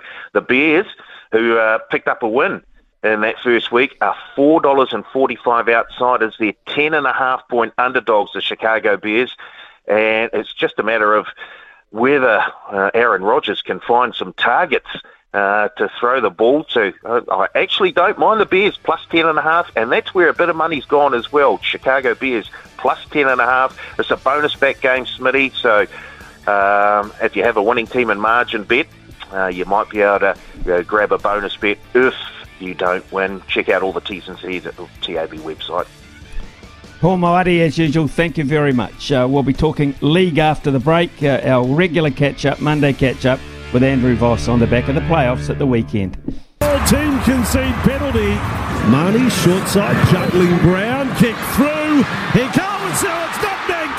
Xavier Savage and Tom Opacek has scored. That has taken middle stuff out of the ground. And look at this. Oh, that is rubbing it in. Yes, the Eels fans are now having a night out. They are having a night out, and why shouldn't they, with a scoreline of 40-4 and the Rabbitohs 38-12. So it'll be interesting to hear Andrew Voss's thoughts about that weekend of NRL finals footy, because that, from that point of view, looks very one-sided in both matches, doesn't it? Vossi joins us now, having just finished his breakfast show in Australia, where he's alongside Brandy Alexander. We had Brandy previewing the games. It's only fit we have Vossi reviewing them. What did you make of those two scorelines, Vossi, before we get isolated into both games? Yeah, good morning, Smithy. Well, I think we had a case of, this is probably stating the obvious, but two very happy teams, but two very disappointed teams, because they've worked so hard to get where they are, week 2 of the finals, and neither Cronulla or Canberra could say they played anywhere near their best. You could, even though it'd be a bitter pill to swallow, if you play your best and still get knocked out, at least you can hang your hat on, well, we couldn't have given any more. Canberra and Cronulla would have walked away thinking, boy, oh boy, we played nowhere near what we had done in our best performances during the year on the night we needed to produce our absolute best. Well, the Eels, of course, they romped in 40-4 in front of an enthusiastic, sold-out crowd. We heard the backlash right at the very end with the Vikings slow clap. Mitchell Moses, who was under doubt. He was under doubt, Mitchell Moses, but hardly missed a beat out there, particularly in the first half. Outstanding performance from Mitchell Moses. Still one of the better long-kicking games in the competition, but very good in attack. His try was one of great confidence. Parramatta was so much better for having him there. But, there were lifts in performance. I was really disappointed, and I make no apologies for singling out the likes of Dylan Brown and Clint Gutherson the previous week. They were off their game. But Dylan Brown was back to his best. He's had a sensational season. One of the reasons I'm so keen on the Kiwis at the World Cup is Dylan Brown, and Clint Gutherson was back in the game. I can't explain why they were so quiet the previous week for Parramatta against Penrith. So, if they have that part of their like they have a really good spine, don't they, Parramatta? If they're all firing, Clint Gutherson, Dylan Brown, Mitchell Moses, Reed Marnie, that's a really good four, and that's going to give if they're dialed in on Friday night against the Cowboys. Wow, what a game we've got. Well, how does a side like the Raiders, who do fluctuate, I think it's fair to say, a little bit like their coach's mood from time to time, but you know that you're going to be under the pump in finals footy. You know your defence is going to be under pressure. 4 tries in the opening 25 minutes? Yeah, 22-0. Yeah, that hurts, obviously. And I just... look, the first involvement, like Canberra's best performances, it's Tarpany, it's Papali'i, straight on the front foot. And they really do feed off that. Yet the other night they had to know what Parramatta was going to come at them with. It was fight fire with fire. It would be Campbell Gillard. It would be Junior Barlow. It'll be Nia Corey. I mean, it's no secret. He gets named on the bench every week and starts. You know he's going to run like his life depends on it. And that's exactly what Parramatta did. And they were the ones that sort of not forced Canberra into submission, but it was a clear-cut win in the middle of the park right from the start of the game for Parramatta, for mine, and that was backed up by the stats. You look at the metres made, but Parramatta are outstanding. Canberra short of what they've produced at their best, and Parramatta turned it into points, and it really was all over at half-time. In commentary, Smithy, I did quote some games, and there were matches during the season. They came back against the Warriors, Canberra, from well down. They came back against Newcastle, but out of respect, that was the Warriors, that was Newcastle. It wasn't finals football. They weren't coming back from 22, as it's shown, against a team like Parramatta on a good night. Significant for Brad Arthur, the Parramatta head coach, of course, who's had a little bit of an issue around week 2 of the finals. He's broken that jinx now, and I would imagine now they can look forward to it with a bit more confidence, although it is a very tough assignment ahead. Can I tell you, Smithy, we were on air this morning, Brandy, and as you said at the top of the coverage of the interview, Brandy's my co-host. Greg was looking up the weather forecast for Townsville, and this morning, like while we're on air, 8 o'clock this morning, the temperature in Townsville was 26 and felt like 29 with the humidity already at 83% at 8 o'clock in the morning. So there's a school of thought that says Parramatta should probably get up there early and acclimatise and put in a session or two up there, but they're not going to do that. They're going to fly up Thursday. They're going to follow their standard preparation, what they would do in a regular season match. So I guess proof will be in the pudding in that regard. But you got to think, just based on conditions and the fact the Cowboys didn't have to play last weekend, they've had 2 weeks at home to prepare. That has to be some advantage, doesn't it? It has to be. I mean, it's a one out-of-the-box venue. There's no other venue like it in the competition than a trip to Townsville, and now we're in spring, and you're talking... And Friday's forecast, Smithy, is for 28, 29 degrees, and overnight it doesn't really come down a whole lot.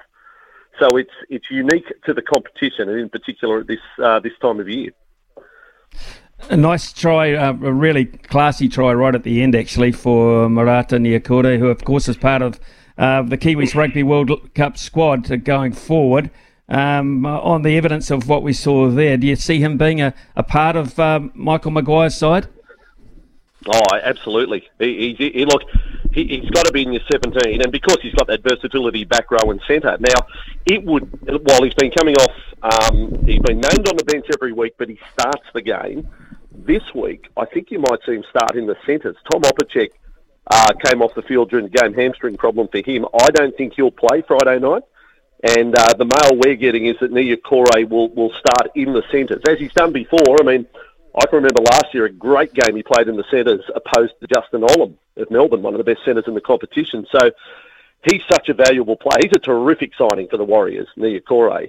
And he's got that aggression as well. So a big test for him in the centres against the Cowboys. There's plenty of speed in the Cowboys' back line, but he'll pose some threat to them as well. So Niukore to start in the centres, I believe, this week. Bailey Simonson is in the mix, but I don't think they'll start with him. I think Niukore will be the starting centre for Parramatta with Opacek out. Right, game 2, of course, was Cronulla and South Sydney, the Sharks and the Rabbitohs surviving that brutal encounter the previous Sunday. Cronulla threw everything at them in the first 20 minutes. They didn't crack the Rabbitohs, and that was a sign of things to come. Well, again, I'll throw a quote from Greg Alexander this morning. He said, while he didn't make this admission during commentary, he thought it when the first try was scored. I mean, South Sydney scored inside 2 minutes, and it's Mark Nichols of all players. He doesn't get too many, and he just spins and plunges over the line. Brandy felt like saying as he watched it, well, the Sharks are gone. Because you just can't have that happen to you. Your goal line defence inside 2 minutes can be that poor. So he thought alarm bells were ringing, and then of course there's the try right on halftime. That was a real killer blow from South Sydney. Cameron Murray, because he's only 12-0 at that point, and Cameron Murray beats Dale Finucane 1-on-1. Bad miss from Dale Finucane. He wouldn't want to watch the replay back. And at 12-0, of course, they're a huge chance. At 18-0, a lot tougher. And while South kept on dropping the ball during the night, there was a lot of drop ball from South. It still didn't. Cronulla just didn't have that extra gear the other night. They threatened. 12 points was as close as they got. But South Sydney, the record will show, and Craig Fitzgibbon certainly did not hide his disappointment after the game. And Craig Fitzgibbon being the player we knew him, defence-oriented and all the rest, for his team to concede 30 points plus in both their finals appearances, he was very disappointed with that aspect, not just the defeat, but to concede over 30 in both games. He basically said after the game, I'm ready to start working on next season right now. That's where our start point will be. But he was very disappointed with that, and Sharks fans would be too. Yeah, quoted as saying they got a lesson in the fundamentals, one you shouldn't need at this stage of the season. That was from Craig Fitzgibbon, very honest about that. An interesting night. Cameron Murray, unbelievably good. Quite quiet, though, for Latrell Mitchell and Cody Walker, who are so instrumental that pretty much everything the Rabbitohs do on attack, they were pretty quiet, which I would imagine is quite a good sign going forward for this clash against the Panthers, where they are big underdogs. Well, I'll say, Smithy, I'm going to credit the coach, Jason Demetrio, with a fair bit of this here. Everyone knows South Sydney's left side attack is a huge danger, and of course that's with Alex Johnson on the end of it. And you can imagine Cronulla during the week working on ways, studying tape. The South Sydney left have got to be alert to it. If you watch the game back, most of the big plays they worked right. So I think that was tactical, and Tane Milne ended up the recipient of a lot of that good work out on the right hand side, and Campbell Graham's in very good form. So South Sydney mixed things up for the occasion. Now, I don't know, that sort of gets in the head of Penrith now, so which way is South going to go? As long as Mitchell and Walker are out there, whether they're at 100% or 80%, you know they're going to come up with some big plays during the night. It's whether they produce them when the game's, tight, early. Can they get on the front foot? Can they lead Penrith? Because I think that's the key for South Sydney this week. They cannot let Penrith get in front, because Penrith is a side that just don't give you cheap balls. South Sydney do. South Sydney do drop a few balls, and that's proven again on the weekend. So the key will be starting well, leading, keeping Penrith under pressure. I think if Penrith lead, they win. So if you could ask me, at halftime, if Penrith's in front by 10 or 12, I don't think South will catch them. Other way round, look out. Can you shut down Nathan Cleary? I mean, his performance last week I thought was quite outstanding. I was over in Sydney. I managed to watch it, and it was so dominating. He's such a threat with ball in hand opposed to anything else apart from his tactics. I just wonder, can he be shut down? Can they do that? Oh, well, all you can do is like what, I suppose what Queensland have done in State of Origin. Sure, you can put pressure on him and let him know you're there. You might have to push the envelope. You might have to, even run the rule of conceding a penalty to do that. But no, but you're talking about one of the best players in our competition. The great benefits of Penrith, they've all won grand finals now. They've all got last season to draw on, and they did it so well last year. Tough, good semi-final defensive plays, all of those things. So I just think, well-oiled machine. Penrith is going to have to make mistakes, I believe, to lose. And the only way they'll make mistakes, and I don't see unforced errors, Souths are going to have to be in their face the whole night, really aggressive. And as I said, they might have to, run the rule with the referee a little bit, test him out to make that happen. So as we look forward to it, in short, how do you see them going at this point, these semis? Oh, look, I will stick by Penrith, and I know that's a Saturday night game. I'll start with the Saturday night game first of all. I think Penrith, best team in the league, and it's not just this season, it's last season, the year before where they were beaten grand finalists. They're an outstanding side. They're at the peak of their powers. They've now got the experience of grand final victory to draw on as well. I don't see a poor performance from Penrith coming, so I think South can play well and still get beaten. So I'll go Penrith to beat South Sydney. And Friday night, really torn by that one, Cowboys and Parramatta. Cowboys have had the 2 weeks, but Parramatta at their best, capable of beating any side. I'm going to tip Parramatta, a Parramatta-Penrith grand final, but from a personal point of view, I would love Friday night to go overtime. I would love to really go and take them out beyond the 90 minutes. In those conditions, wouldn't that be a story to tell that you witnessed a finals match like that? So, may the best team win this weekend. No matter what the combination, we're going to end up with a good grand final, Smithy. Right, okay. There's a slightly bigger picture to look at too. You've seen the Kiwis' extended squad. We talked to Greg Alexander about that on Friday. He's very impressed with the depth there. So in terms of what Mal Meninga is looking at over this final 2 weeks of NRL action, how close do you think he is to his unit? What kind of areas matchups shall we be looking at this weekend, perhaps? Well, the problem for Mal is got to find out, who wants to play for Australia. Isn't that disappointing? You're a few weeks out from picking your squad, and you still don't know. I mean, Payne Haas was the latest one where there was speculation about whether he would end up in the sights of Samoa. But I think Australia will field, obviously, a strong lineup and have match winners in it. But I don't think, that the starting 13 is as clear-cut as perhaps other tours and other times for the Australian side. I mean, even right down to halfback. I mean, there's a fair argument for Daly Cherry Evans. He was with the winning, Queensland State of Origin side this year and captain of that series. Does Cherry Evans get it there ahead of Cleary? Does Cleary have to win the competition to get ahead of Cherry Evans? So, there's a key position there. I don't know whether Hooker's, absolutely solid. I think Tedesco at fullback and Munster at 5'8" would do with just about everyone, but I think there's a fair bit to be decided. Whether the finals do that, I'm not sure where Mal sits on some of those key ones, but I'm just really keen on New Zealand. I just think that that squad, is mix of youth and experience, isn't it? Like you've got some exciting younger set that are going to be there for the next 5, 7, 8 years for New Zealand. Then you've got the veterans, the Rapana and Sean Johnson still in the squad and some others, the Bromwich boys, players like that have been around the block plenty of times. So I think it's a really good balanced squad that New Zealand have, and they're going to be super competitive at the World Cup.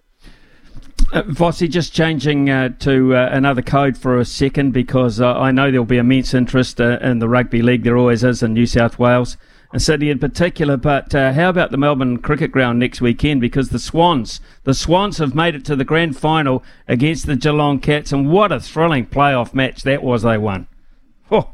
Yeah, winning by a point, having, the story of Collingwood all through the year for our listeners who don't follow it too closely, they've just been the kings of the close game. I think they had a 7-0 close finish, and then in finals they've gone 0-2 in the close finishes. But they pushed the Swans, they were behind all the way, and then get within one.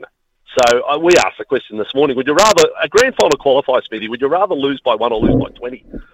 You get so close, and you think of all those little moments in a game that could have been different that you possibly could have won.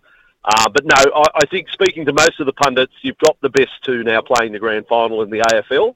And if I was to ask you right now who's the best two in the rugby league, I don't know whether anyone would have a clear-cut answer. Would they say that the Cowboys are... Do we have a clear-cut two? Like, we've got Penrith certainly as one, but do we have a clear-cut two? You say, no, that's a worthy grand final. I think ours is a little more open this weekend than what the AFL, they had their best two sides win. It is going to be huge, as it always is in Melbourne. They've had their Brownlow medal last night, which is the equivalent of the Dally M. They have a street parade this week. And this week, of course, we have a public holiday on Thursday in Australia. So it becomes a long weekend of sport to build into a Saturday grand final in the AFL, where they have Robbie Williams playing as well as the entertainment. So they've done well on that department, Smithy. Just finally, Vossi, we've got to ask you how Bernard Foley is sleeping these days. What do you make of that, mate? Oh, well, it's become a soap opera since. I mean, he said, she said. Did he say that? What was said? Was that said at the time, or was that said later? And then what was said later, did that match up to what was said before? I mean, Fact of the matter, it happened. I've spoken to many now, and it's a tough one because technically the decision is correct. So technically it's correct. Then my follow-up question is, has it ever happened in any game you've ever played or watched? And they say no. So is it a right call? I don't know. I mean, they still could have hung on, couldn't they? I mean, that's sort of lost in the mix. You still didn't have to lose the Wallabies. They were still in front, but then the All Blacks go over. I think some people have gone to the extent, Smithy, of saying, well, that negates the underarm incident. Well, I don't think it does because this is what the referee's doing, but that's where some people's heads have gone over the past few days. Vossi, always a pleasure talking to you on a number of issues there. Enjoy finals, semi-final weekend. We'll talk to you next Monday with a review and a preview of the big one. Cheers, mate. Have a great week. You too, Smithy. Cheers. Andrew Voss here, of course. Great that he's with us every Monday to sum up everything going on in the NRL code. It's 11:22 here on SENZ. He's the voice of sport in Aotearoa. This is Mornings with Ian Smith on SENZ.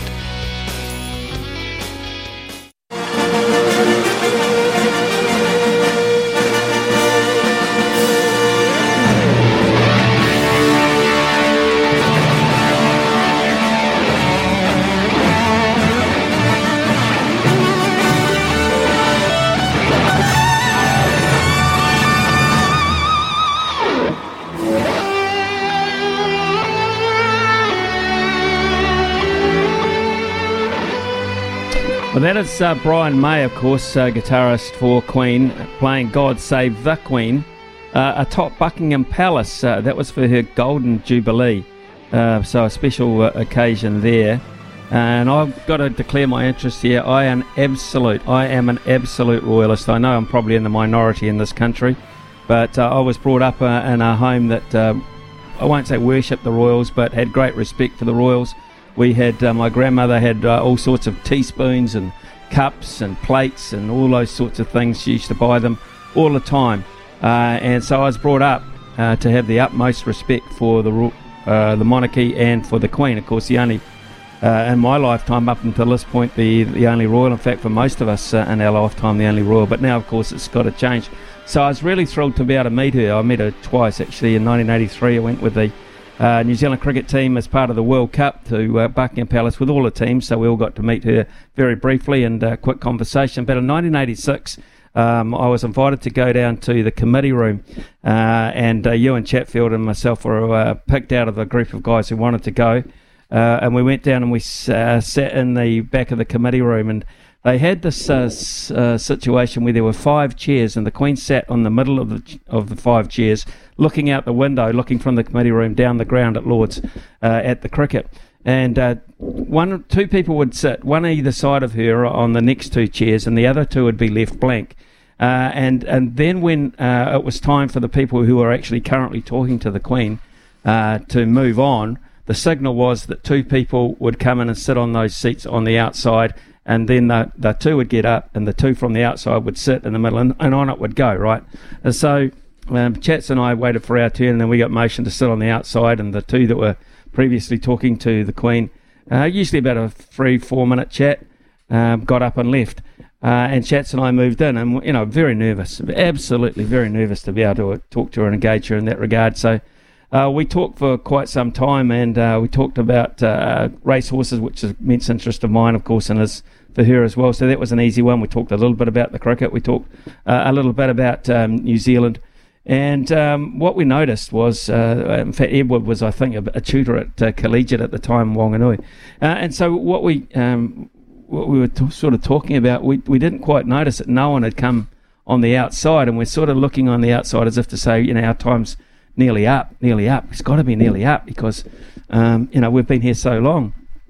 We actually spent around 16, 17 minutes with her, and no one came on the outside seat. So it was amazing. Actually, it was just a brilliant time to actually talk to her, mainly about, things concerning New Zealand, but the horse side of it was brilliant. And she was very engaging, just like talking to any, distinguished older woman. She was just absolutely fantastic. And when you consider the number of people that she's met and talked to and had to be nice to over her amazing lifetime.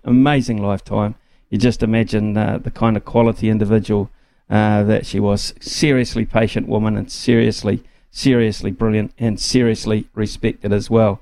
And that is why at 9:30 tonight, the Smith Family Television will be absolutely on the start of the funeral for this great woman, the greatest woman that I've ever encountered or I will ever encounter in my lifetime, the greatest woman on the planet, I believe, in the last 96 years. She has been simply amazing.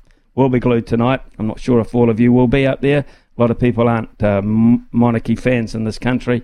We certainly, a lot of people want us to be driven towards being a republic. Not I. I look forward to the reign now of King Charles, and then, of course, King William after that. Long live the monarchy as far as I'm concerned.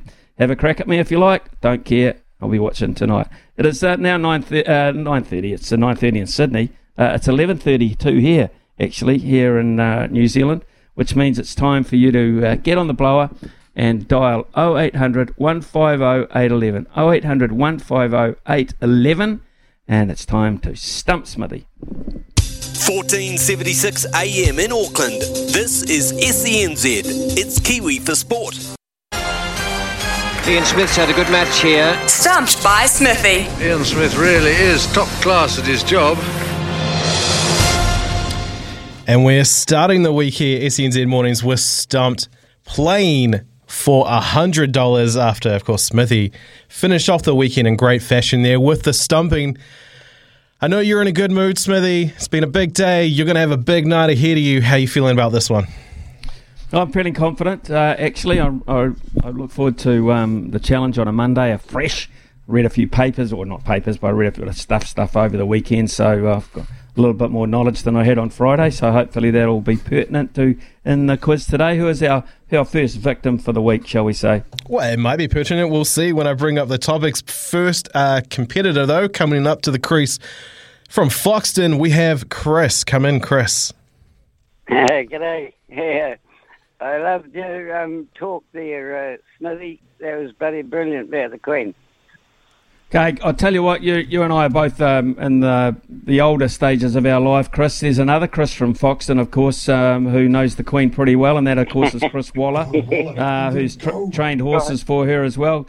A young Chris Waller, you would have known all about in the Foxton area, but my God, he's gone on to good things, including that association with the Queen. Yeah, I know Chris very well. I actually looked after some horses for him here when he went to Aussie, yeah. Brilliant, absolutely brilliant. He's been outstanding. Him and James McDonald, unbelievable, and that win too of Nature's Trip. What did you make of Nature's Trip at the weekend for Steve Hansen and co? Yeah, absolutely brilliant. Yeah, he's such a great judge of a horse. Oh, he is a great judge of a horse. If you want anyone in a finish these days, there's only one bloke you want in a finish. That's James McDonald. Right, speaking of finishes, let's get on with the start.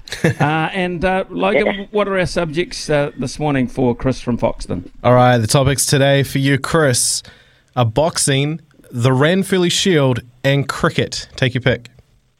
It'll be boxing, please. All right, boxing is the category, and they're all dedicated to one Joseph Parker. What year did Joe Parker win the WBO World Heavyweight Championship? Yeah, I'll go, let's see, 2015. One of the worst things I have ever seen done on a cricket field. Over to you, Smithy. 2016. Just a couple of chips down the wicket, right in the slot, and away it goes. Yeah, cool as you like. 2016 there at Vector Arena, of course now called Spark Arena. Unlucky to you. Chris from Foxton back to the pavilion. But next up at the crease we have David from Dunedin. Come in, mate. G'day, mate. How are you? Hello, Smithy. Good morning. Good morning to you, David. All the very best with question 2 here. Logan, what's question 2? We're stuck with boxing, so you got a great chance against me. That was a fluke. Okay. We'll see. Of course, they are all dedicated to Joseph Parker this morning. How many professional boxing losses has Joe Parker suffered in his career? Oh, geez. Boxing's not my strong suit either, Smithy. Let's go. What do you got? 1, 2, 3, 4, 5. We'll say 5. One of the worst things I have ever seen done on a cricket field. Smithy. No, I don't think it's that many, actually. I'm trying to count through them, and he hasn't lost that often because, of course, he hasn't fought that often professionally, to be perfectly honest. I'm going to say, at a stretch, I'd say 3, but I'm going to go 2. I'm going to go That's 2. a couple of chips down the wicket, right in the slot, and away it goes. Yep, 2. And they're pretty big names too, Smithy. Anthony Joshua and Dillian White. Yeah, absolutely. I just knew, I mean, you know, if you get pummeled that often, you got beaten 5 times as a professional, you'd probably retire.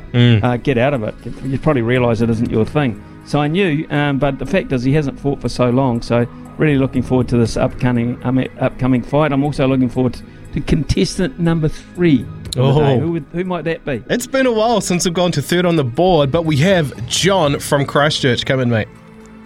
G'day, pal. How are you doing? How are you, Smithy? Yep, I'm not too bad this morning, John. So looking forward to the question. Logan, what is it? All right, well, we talk about next fights. Name the city where Joseph Parker will fight Joe Joyce for the WBO Interim World Heavyweight title. Well, it's in the UK somewhere. Manchester. Just a couple of chips down the wicket, right in the slot, and away it goes. Yep, Manchester at AO Arena, or more commonly known as Manchester Arena. Smithy, would you have been across that one? I had it covered. I mean, I know naff all about boxing, but I did know that because I've been reading about the prospective fight coming up. Well done, John. You've done it again, you damn Cantabs. You'd rip my ration card every blinking time. So, here's the thing, mate. I don't know about boxing myself, mate, but I actually read about that yesterday, so fresh on the mind. So good. You got $100. You've got $100. So we won on Friday, where you lost to you on the Monday. So you got $100 coming to you, courtesy of the TAB. Stay on the line, John. You've been a winner before. I'm sure Brian's got your details, but just stay there just in case he can check for you. And have a terrific week, mate. Thanks for taking part. Thanks, Smithy. Appreciate it. Cheers, fellas. Yeah, cheers. It's 11:40 here on SENZ. We might talk a little bit of basketball. The Breakers had a game over the weekend, so we might talk a little bit about that and look at a couple of texts as well in the next little segment. It is, as I say, 11:41 now. He's the voice of sport in Aotearoa. This is Mornings with Ian Smith on SENZ.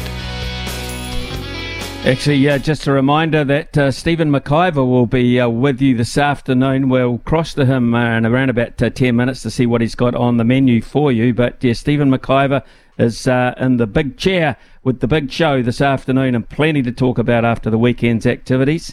I'm not sure he'll touch on the basketball. We're going to touch on the basketball anyway, Logan, because already the Breakers are back in action. Yeah, they are. They had a preseason game last week in Franklin where they bet the Illawarra Hawks, because the NBL Blitz, the preseason Blitz, is ongoing at the moment. All the teams, I love this concept, Smithy.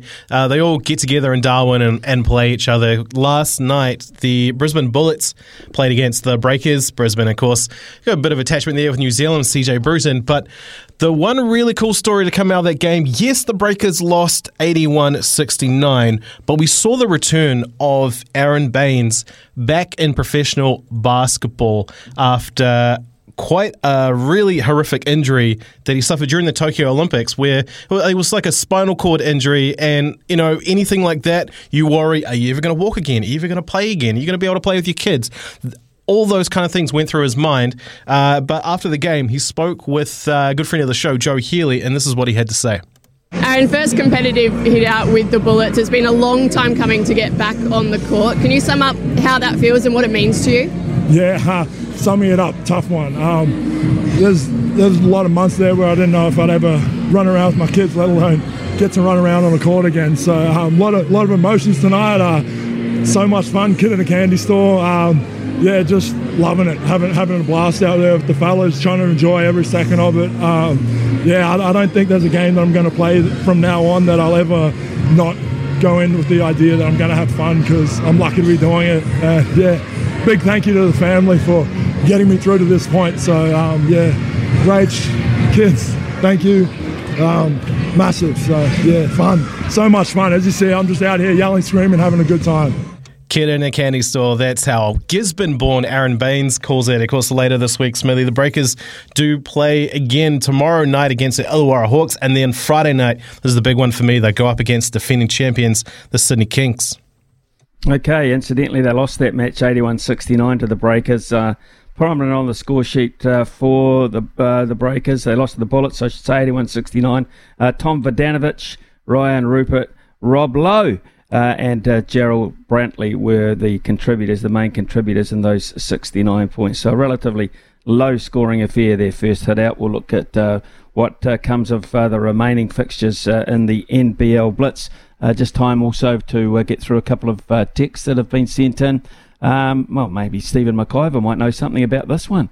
It's coming from Chris. Can you ask Vossi? I didn't see this till after we hung up on Vossi, but can you ask Vossi if he's heard any rumour of RTS returning to the NRL? I was going to be asking Stephen McIver what chance of RTS playing for the All Blacks this Saturday evening. Well, would you play him? Why wouldn't you? Well, it's about time we found out something, isn't it? That's exactly right. I'm picking right now a return somewhere in the future.